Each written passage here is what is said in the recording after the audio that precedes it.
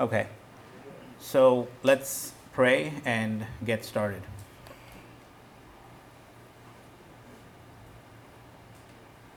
Father God, we thank you for this morning. We thank you for your grace that you have given us another day. And Lord, we thank you especially for this time to come together and to learn about your Spirit, about the Holy Spirit.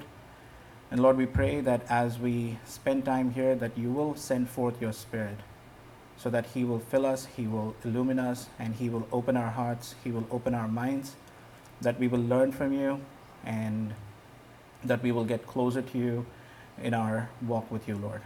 Father, we pray all this in the name of Jesus, your Son, our Savior. Amen. All right, so this is week 2 of knowing the Holy Spirit, and I'm sure I see a lot of familiar faces from last week. So let's get started.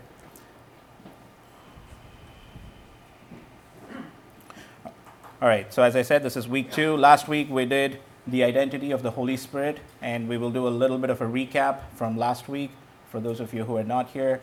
But today we'll talk about the works of the Holy Spirit, and then next week we will talk about the baptism of the Holy Spirit, and the following week living in the Holy Spirit.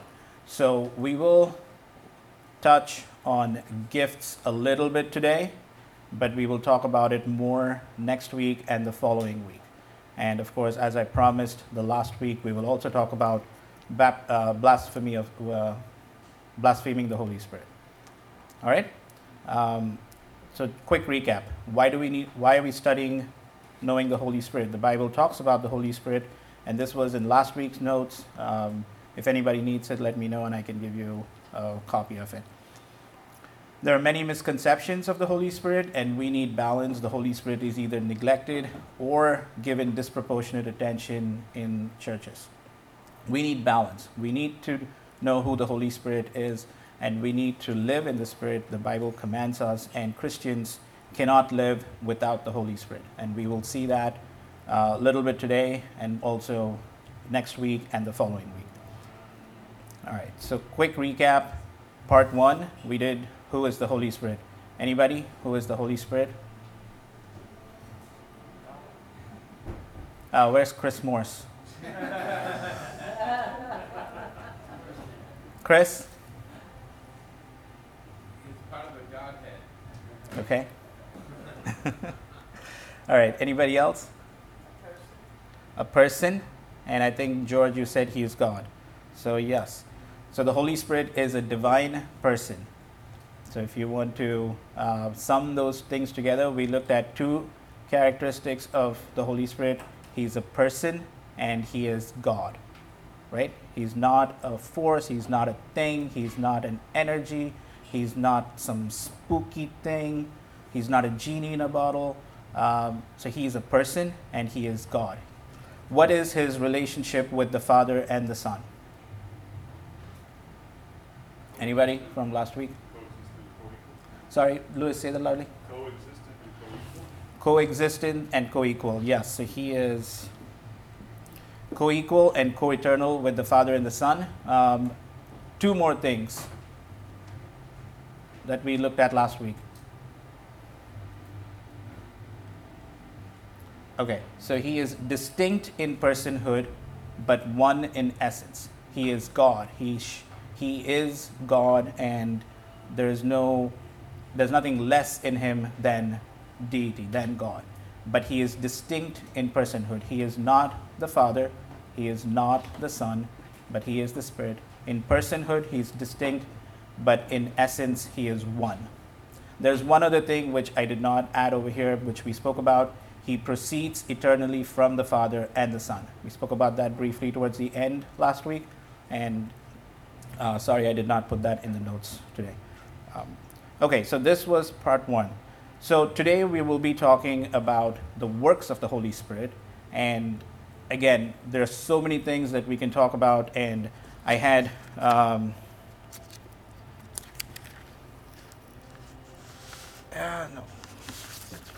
So I had a 6-page handout, but I didn't want to kill trees. So I have put a reference to where this material can be available at the back, at the very bottom of page 2. I will post that after the class today, so probably later tonight. And also the recording will also be posted at that website. So if you are interested, and we will be talking about this resource as we go over different slides, but again, I have a 6-page handout which I don't want to print out and give it to you guys. If you're interested, look for it on that website. Okay, so first thing, the Holy Spirit acts. It's a question. Does the Holy Spirit act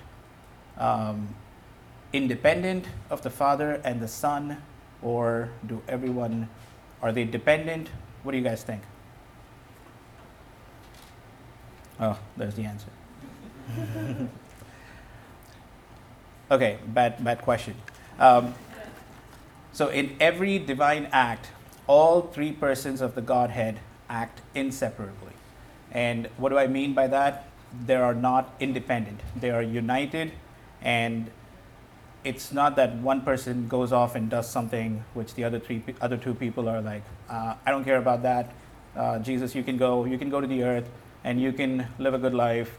You can keep the law, fulfill the law. You can die on the cross. You can be raised again. The Holy Spirit, like, I got nothing to do with it. That's not the attitude, right? So in everything, the Father, the Son, and the Holy Spirit all work together. No action is of only one person. And we will look at some examples. There are in your notes. But when we talk about the works of the Holy Spirit, you have to remember that even though we say it's the works of the Holy Spirit, it's the Godhead working in that particular act. Okay, it's the Father, it's the Son, and the Spirit. And there are different roles. Each one takes a different role, but it's all 3 of them acting in that particular act. And the different roles do not mean that there is a hierarchy. Okay, just because the Son is doing something doesn't mean the Son is lower than the Father. Or just because the Spirit is doing something else doesn't mean that the Spirit is lower than the Son or the Father. They've taken up different roles. I mean, typically when we look at our human institutions, if you have an organization, you have the manager or you have the CEO, and then you have the employees who are doing different roles, right? And in a human institution, there may be a hierarchy. The CEO is definitely higher than a manager, and the employee is lower than the manager. So there is a hierarchy, but in the Godhead, there is no hierarchy. Even though they are doing different roles, there is no hierarchy. Okay, because each one is God. So there cannot be a hierarchy.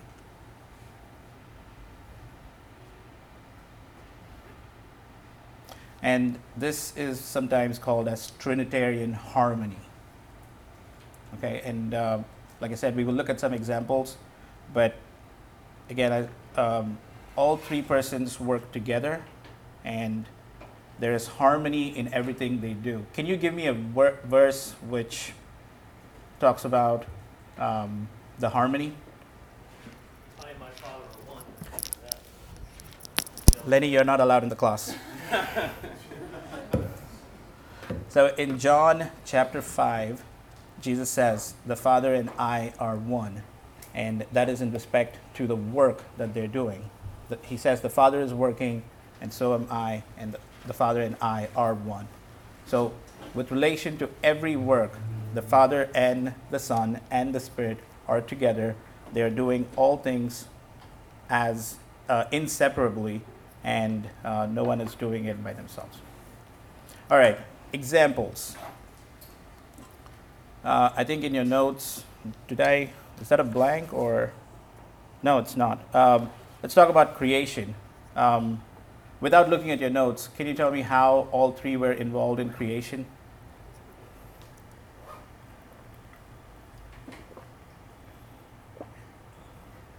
Anybody? No? Yes, Dale. In Genesis, they said, create man in our. Yes, let's create man in our image. Good. Anybody else? And in John 1, where the Word,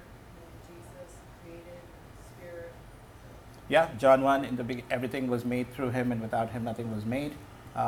Anything else? Going back to Genesis, Spirit of God.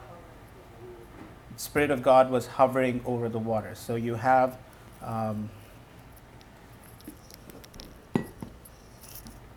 the Father speaks the word, and the Spirit is hovering, right? So you have all three persons involved. Um, Incarnation, the Father sent the Son. Many times you see Jesus saying, "The one who sent me, the Father sent me, the Father sent me." The one who sent, who the Father sent. But who incarnated? It was not the Father who incarnated. It was not the Spirit who incarnated. It was the Son who incarnated, who took on flesh, who took on human form. Philippians 2. Right? He humbled himself and took on human form.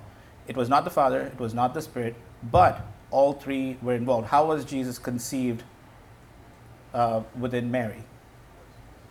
By the Spirit. The Father sent, the Son incarnated, and the Spirit, Mary was conceived by the Spirit. Salvation. This is, sometimes this thing gets tricky because we look at the Old Testament, it's like God is not loving. And I've had people ask me the question, how can you say it's the same God in the Old Testament and the New Testament? Well, it's a different question, and we can talk about it all day. But if you look at what Jesus said, John 3:16, what's John 3:16? For God so loved the world that he gave his only Son, that everyone who believes in him will not perish but have eternal life. It's the Father who gave the Son. The Son came on the earth and he died and he attained our salvation. So what does the Holy Spirit do after that? Is it just the Father and the Son? No, the Holy Spirit is the one who regenerates people, the ones whom Father has chosen, and he is the one who makes people born again. John 3, right? So Jesus said you have to be born of the Spirit. So it's the Father, the Son, and the Spirit. Any questions?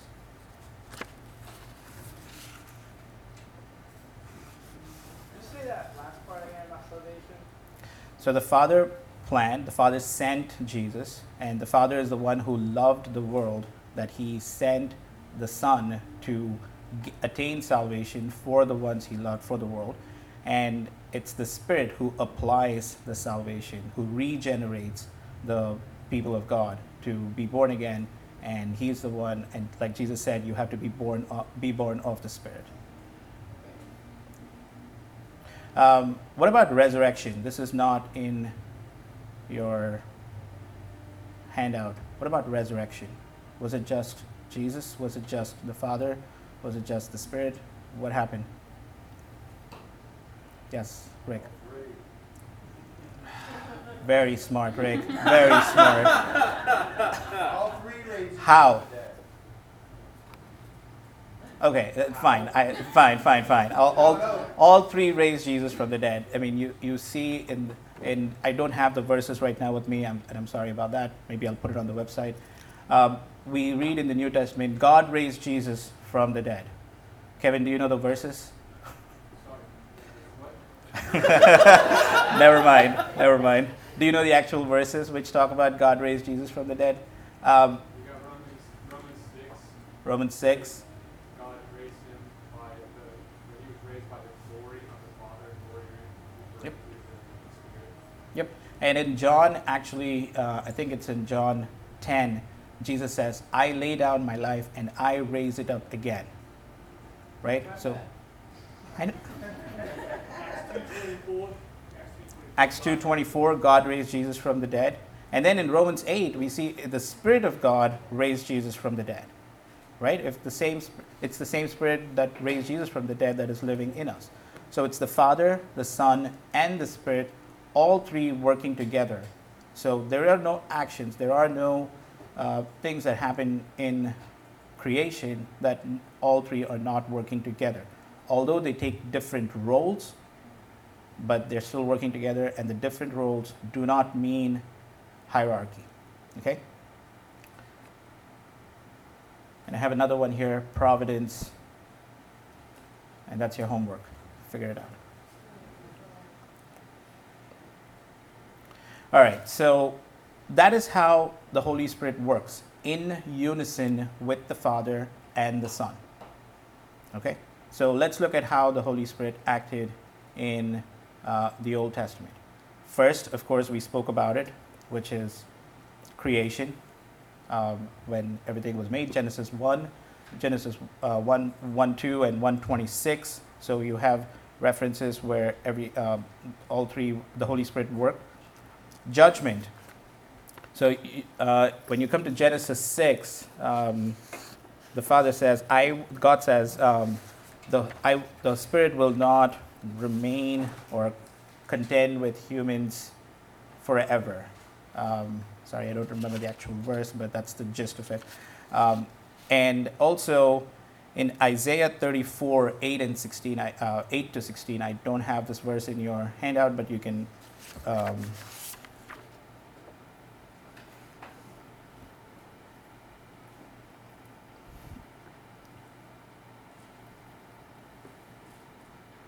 you can go back and read that. It will be through the Spirit that there will be judgment. Isaiah 34, 8 to 16. The Spirit worked in judgment.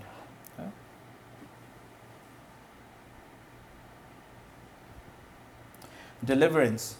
I think this is a very common theme that you see in the Old Testament. Can anybody say how, where deliverance, the Holy Spirit helps in delivering people? Yes, Louis? Maybe the Psalms where it brings state peace, facing trial. Say that loudly, please. In the Psalms where the Spirit brings David peace in times of trial.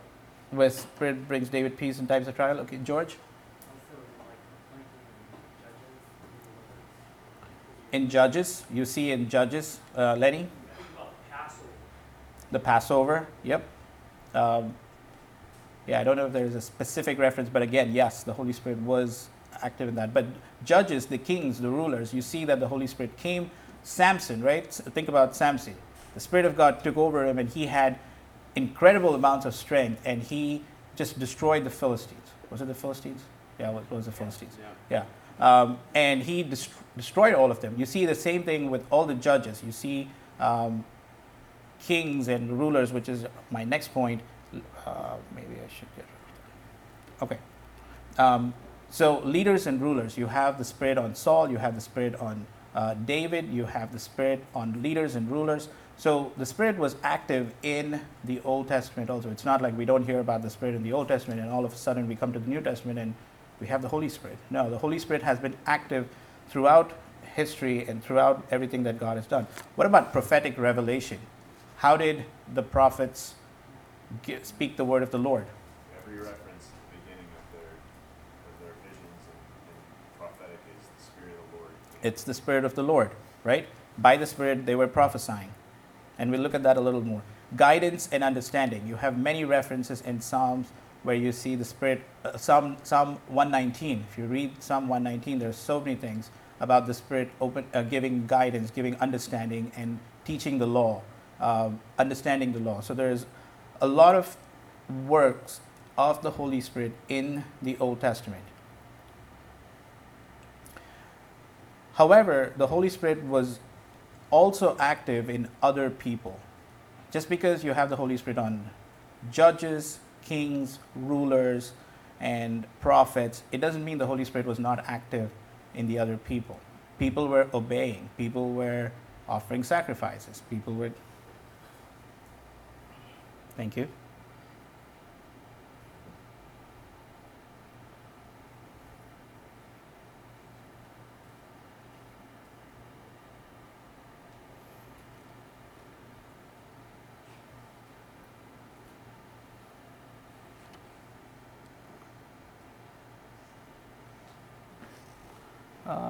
Where's my play button?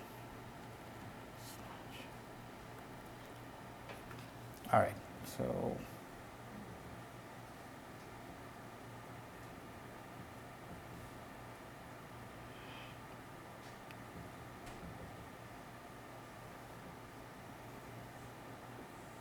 sorry guys, give me 1 second here.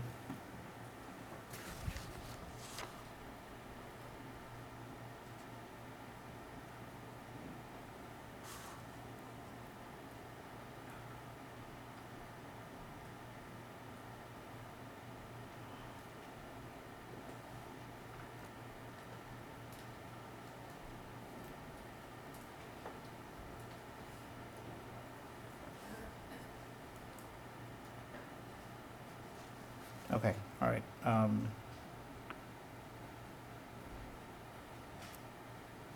right, sorry about that.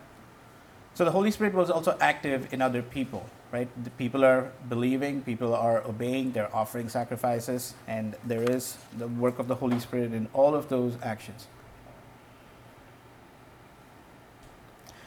But one thing that is important in the Old Testament to note is there is a promise of an unprecedented outpouring of the Holy Spirit.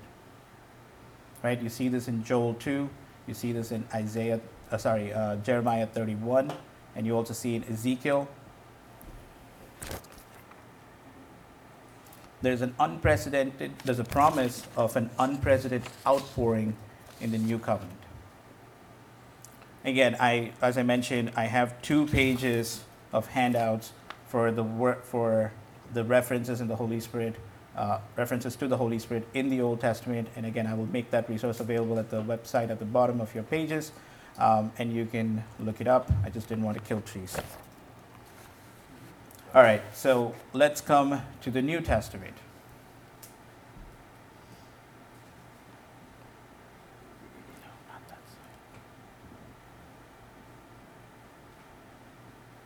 Oh, yeah. Okay. New Testament. So we see the Holy Spirit in the incarnation, and then you see the Holy Spirit in the ministry of Jesus. Everything that Jesus did was undergirded by the Holy Spirit, including resurrection, as we spoke about. Right? If you look, as soon as Jesus came and got baptized, you see the Father and the Spirit coming in, ascending on him like a dove, and the Father speaking out, "This is my beloved Son in whom I'm well pleased." What happens immediately after that? Anybody? Yes. The Spirit sends Jesus into the desert. Yep. The Spirit sends Jesus. In fact, some translation, it's a very strong word. The Spirit drives Jesus into the wilderness to be tempted. Okay. And then Jesus gets through the temptation, and then he comes out. And in Luke chapter 4, what happens? He goes to the synagogue, he opens the scroll of Isaiah, and he starts reading, "The Spirit of the Lord is upon me." And then he closes, and he's like, "Here you go. This word is fulfilled as you sit and listen." Okay? And then everything, even the works that he does, that Jesus does, the healing and the casting out demons, he does it by the power of the Holy Spirit. And then the Pharisees, they're like, he does it by the power of Beelzebub. And he's like, watch out, be careful what you talk about, because if you blaspheme against the Holy Spirit, week 4, it will not be forgiven. Yes. Okay, so everything he does is by the power of the Holy Spirit. But not just that, Jesus actually promises the Holy Spirit to his followers. You have John the Baptist in Luke 3 and in Matthew 3 also, where he says, "I baptize you with water, but the one who's coming after me, he will baptize you with the Holy Spirit and with fire." Okay, there is a promise of the Holy Spirit. And then Jesus talks in John 7, "Rivers of living water will flow from you." And again, that's a reference to the Holy Spirit. And then in John 14, he says, the Holy Spirit will be in us.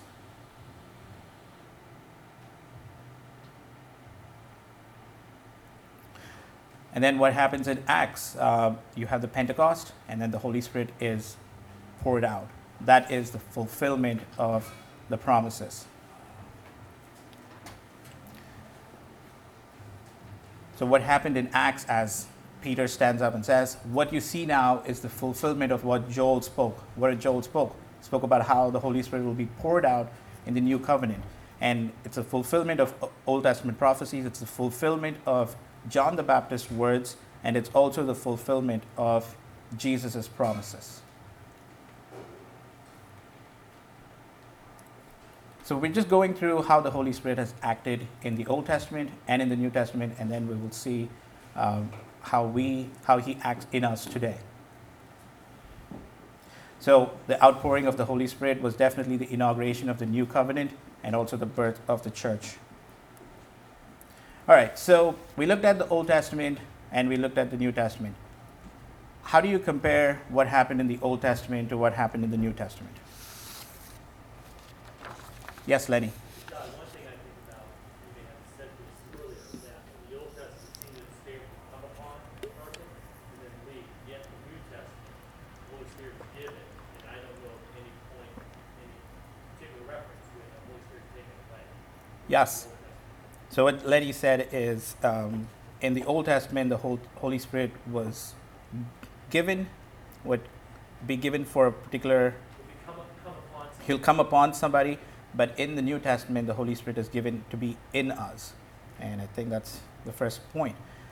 Permanent presence instead of temporary anointing, right? The Holy Spirit is in us. He doesn't come upon us like how he came upon the judges and then on Samson or on the leaders and after for a particular task, and then after that, he doesn't indwell in them. But in the new covenant, the Holy Spirit indwells in us as a permanent presence. Again, indwelling rather than close proximity. He's poured out on all believers, not just the leaders, right? He's poured out, and on Jesus, we can see that he was without measure in him. I think it's a reference in John 3, I believe, that in Jesus, he was poured out without measure. In the New Covenant, in the New Testament, it's for both Jews and Gentiles, not just the Jews.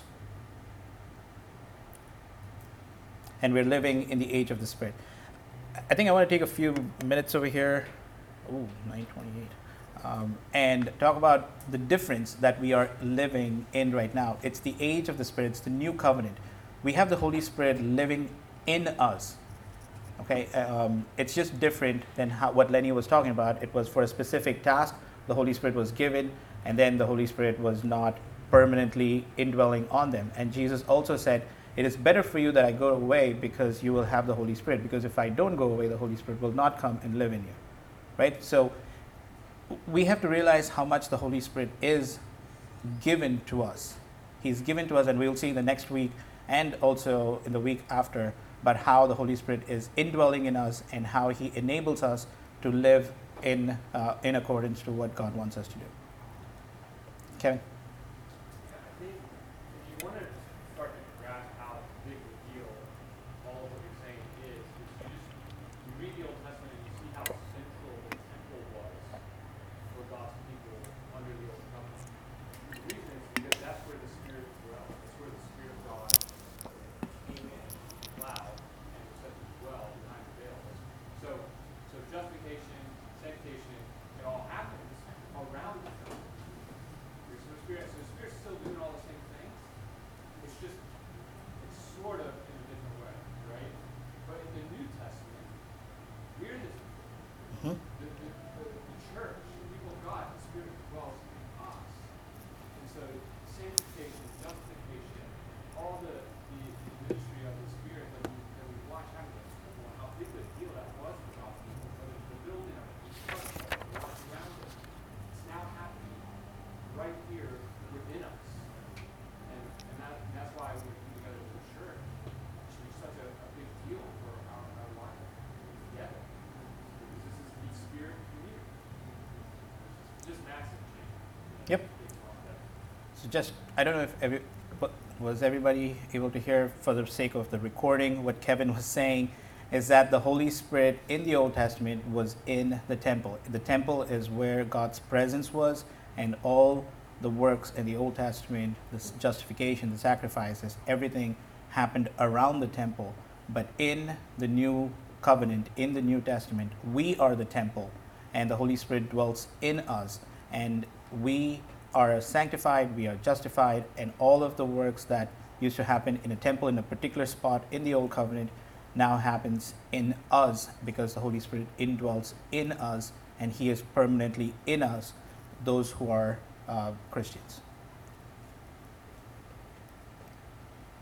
All right, so, and again, just adding to what Kevin was saying, this is a big deal. And again, as I mentioned last week, we're not going to be out of this class knowing every single detail about the Holy Spirit, every theological doctrine or everything that is there to learn. This is a very high level introduction, but these truths are so huge when you think about it.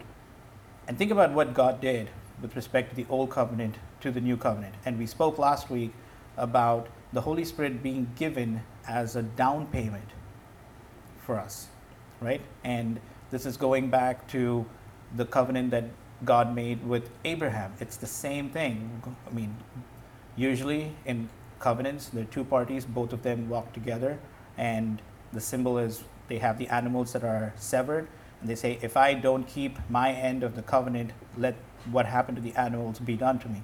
But with the covenant with Abraham, God walked alone. So he was taking on the whole work upon himself. It's the same thing when you come to the New Testament. The Holy Spirit is given to us as a down payment. And what happens when you don't come through on your down payment? You lose your down payment. And if God does not come through on his promises, there will be a severance of in the Godhead, which cannot happen, right? So that is why God's promises are sure and they will be fulfilled, because God has given us the Holy Spirit who is indwelling in us as an assurance, as a down payment.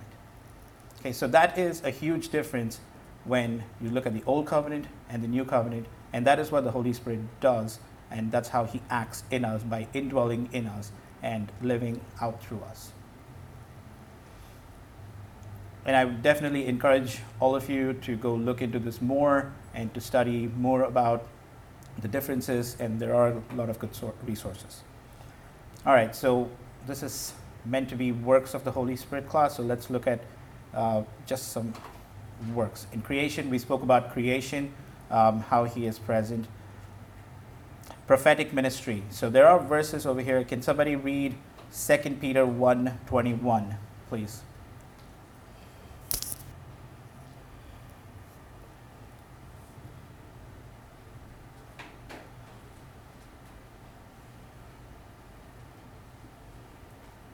No prophecy was ever produced by the will of man, but men spoke from God as they were carried along by the Holy Spirit. Yep. Every prophetic utterance was uttered by the power of the Holy Spirit.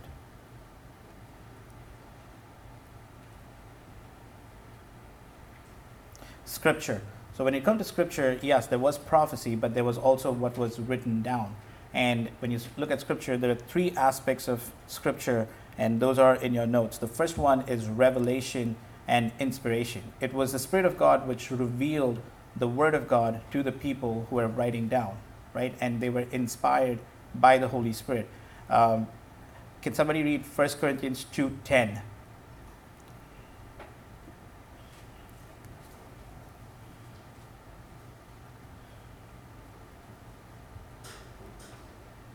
For to us God revealed them through the Spirit, for the Spirit searches all things, even the depths of God.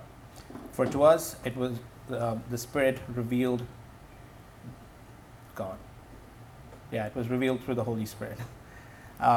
So scripture, the first part is the revelation and the inspiration. And again, in 2 Timothy 3:16, all scripture is inspired by God and breathed out by God. The second part, instruction, illumination, and affirmation. What this means is the words are written down, but how do we understand what the words mean? It is the Holy Spirit of God who opens our hearts, who opens our minds, who illumines us, and he gives us the understanding of what those words are. I have some verses jotted down for you. You can go back and read again. Tom, if you're still in 1 Corinthians 2, can you read 13, please? Which things we also speak, not in words taught by human wisdom, but in those taught by the Spirit, combining spiritual thoughts with spiritual words. Yep, we are taught by the Spirit. Again, remember, illumination, there are a lot of things that you could talk about illumination, but illumination always happens when there is a word, when there is the Word of God. Okay, without the Word of God, there is no illumination. But because the Holy Spirit takes the Word and opens our minds, gives us understanding, he illumines our minds to understand the Word. And the last part is utilization. Written down Ephesians 6:17. It is the passage from Ephesians which talks about the armor of God. And it says that the Word of God is the sword of the Spirit, right? The Spirit helps us to use the Word when we are in different situations. Remember Jesus when he was being tempted? What did he say? He said, "But it is also written, man shall not live by bread alone, but by every word that comes from the mouth of God." That's how the Word of God is used in situations of our lives and by the Spirit. Salvation. We saw about how all three are working in salvation, but the Holy Spirit specifically in salvation, his work is to regenerate the Christians, those who are called by God. Okay, and again, verses, I have the references, John 3:5-7, where Jesus talks about you need to be born of the Spirit. Titus 3:5, that's a very important verse to talk about how the Holy Spirit works in regeneration. So go back and read that. We are running out of time, so I'm going to rush through these last few slides here. Baptism, as I mentioned, John the Baptist promised that we will be baptized in the Spirit when Jesus comes. So again, next week we will talk about baptism, but I'm going to give you the verses for now, and we will talk about it next week. And sealing, again, Ephesians 1:13-14, where the Holy Spirit is given as an assurance, as a down payment, and that is all part of salvation that God enacts in us. Right? He saves us, he fills us, and he keeps us. That's all an act of God. All right, sanctification. The part of keeping us is the sanctification. And again, we are sanctified by the Holy Spirit. Indwelling, the Holy Spirit indwells in us. You can look at the verses, and the Holy Spirit, we are filled with the Holy Spirit. We'll talk about it a little more next week when we talk about the baptism. And also, we produce fruit. Sanctification is where we are transformed and we are conformed more to the image of the Son, right? So the Holy Spirit takes away the old and he starts working in us and sanctifying us so that our our flesh nature is put to death every day, and then we are transformed and conformed more to the image of the Son. Service and gifts. That's another important work of the Holy Spirit. The first point to remember is all Christians are gifted. Okay? All Christians are gifted in one fashion or another. It's unlike the Old Testament, where you had certain people who were leaders, who were judges, where the Spirit of God came, gave them special gifts to carry out special works. Bezalel, if you remember, in the building of the temple, Bezalel was gifted to build out the whole temple, every single detail that God told Moses. All of that was carried out, and Bezalel was the main architect. Okay, again, I have those references in the handouts, which you can access on the website. The other part is we are given gifts according to God's will, not according to human will, but according to God's will. It's the Spirit who gives the gifts, and he gives whatever gifts he chooses based on his purposes and his will. Okay, we are given gifts by God's will. Gifts are given for the edification of the church. We'll talk a little bit more about this next week and the week after, but the gifts are for the edification of the church, for the corporate body. There are a variety of gifts. Not everybody has the same gift. Not everybody has all of the gifts. People have different gifts. Some have gifts that others don't, and others have gifts that others do, whatever. So it's a variety of gifts, but again, it's all given according to the will of the Holy Spirit, will of God. Okay? Just because you see somebody and like, oh, that person has that gift, why don't I have that gift? God did not choose to give you that gift. But that doesn't mean you're not gifted.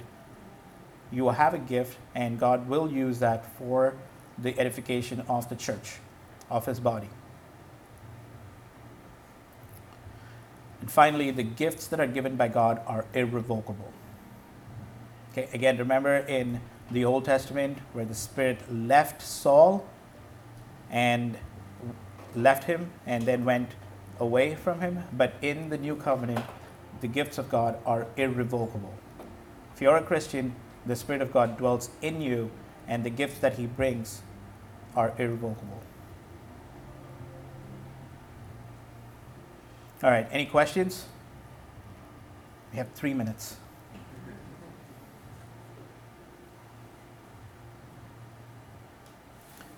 All right, so let's conclude then. So we looked at how God is active. It's not just one person acting, but it's all three persons acting together in harmony, in unison, bringing about the works that they plan to accomplish on earth. Okay, the Holy Spirit is active in a different role compared to the Father and compared to the Son. But again, the different roles do not mean that one is inferior to another or one is superior to another. Okay, they all work together. They've taken different roles. The Spirit indwells in us, different than what happened in the Old Covenant, in the Old Testament. The Spirit transforms us and conforms us. That is the primary work of the Holy Spirit. I mean, if you look at John 14, again, I have those references here in handouts. If you look at John 14, Jesus gives you so many things that the Spirit will do. He will come and He will convict the world of sin. He will remind you of things that I have said, and so many other things. All of that is to transform us and to conform us to the image of the Son. Right? Why do we need to know what Jesus said? So that we can live accordingly. Right? Why does the Spirit have to convict us of our sins? So that we can repent and live accordingly. And again, Romans 12, 1-2, we are transformed by the renewing of the mind. With sanctification, this is something that I did not include. The Holy Spirit uses the Word of God to sanctify us. You can write it down. The Holy Spirit uses the Word of God to sanctify us. And the context in which this sanctification happens, there is one aspect which is our personal life, where we have our personal spiritual disciplines, but it's also in the context of the body of Christ, in the church. So it's the Holy Spirit uses the Word of God to transform our lives personally and also to transform our lives corporately.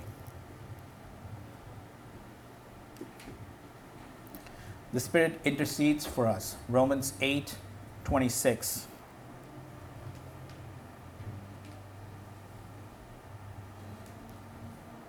Where when we don't know what to pray, the Holy Spirit prays for us and through us so that we can ask God for His help.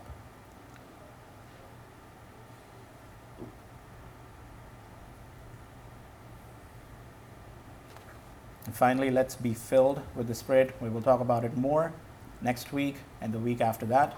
I apologize for the confusion with the slides. It threw me off here because I had some notes written down and I'm not able to see it, but we got through it. Any questions?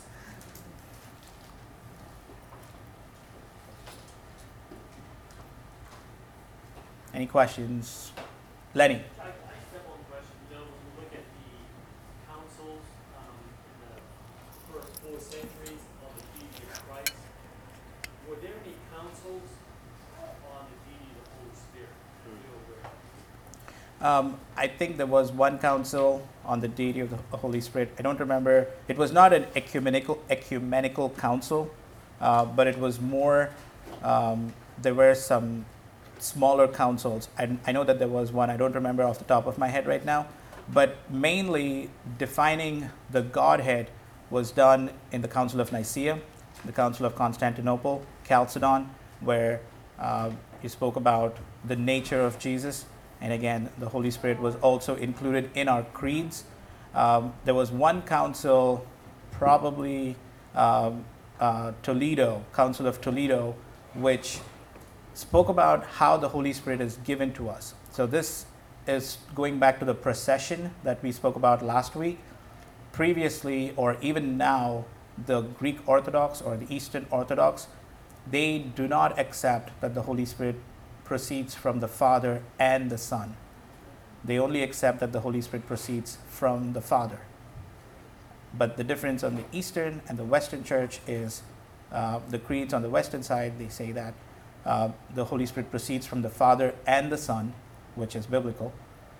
But that was a Council of Toledo.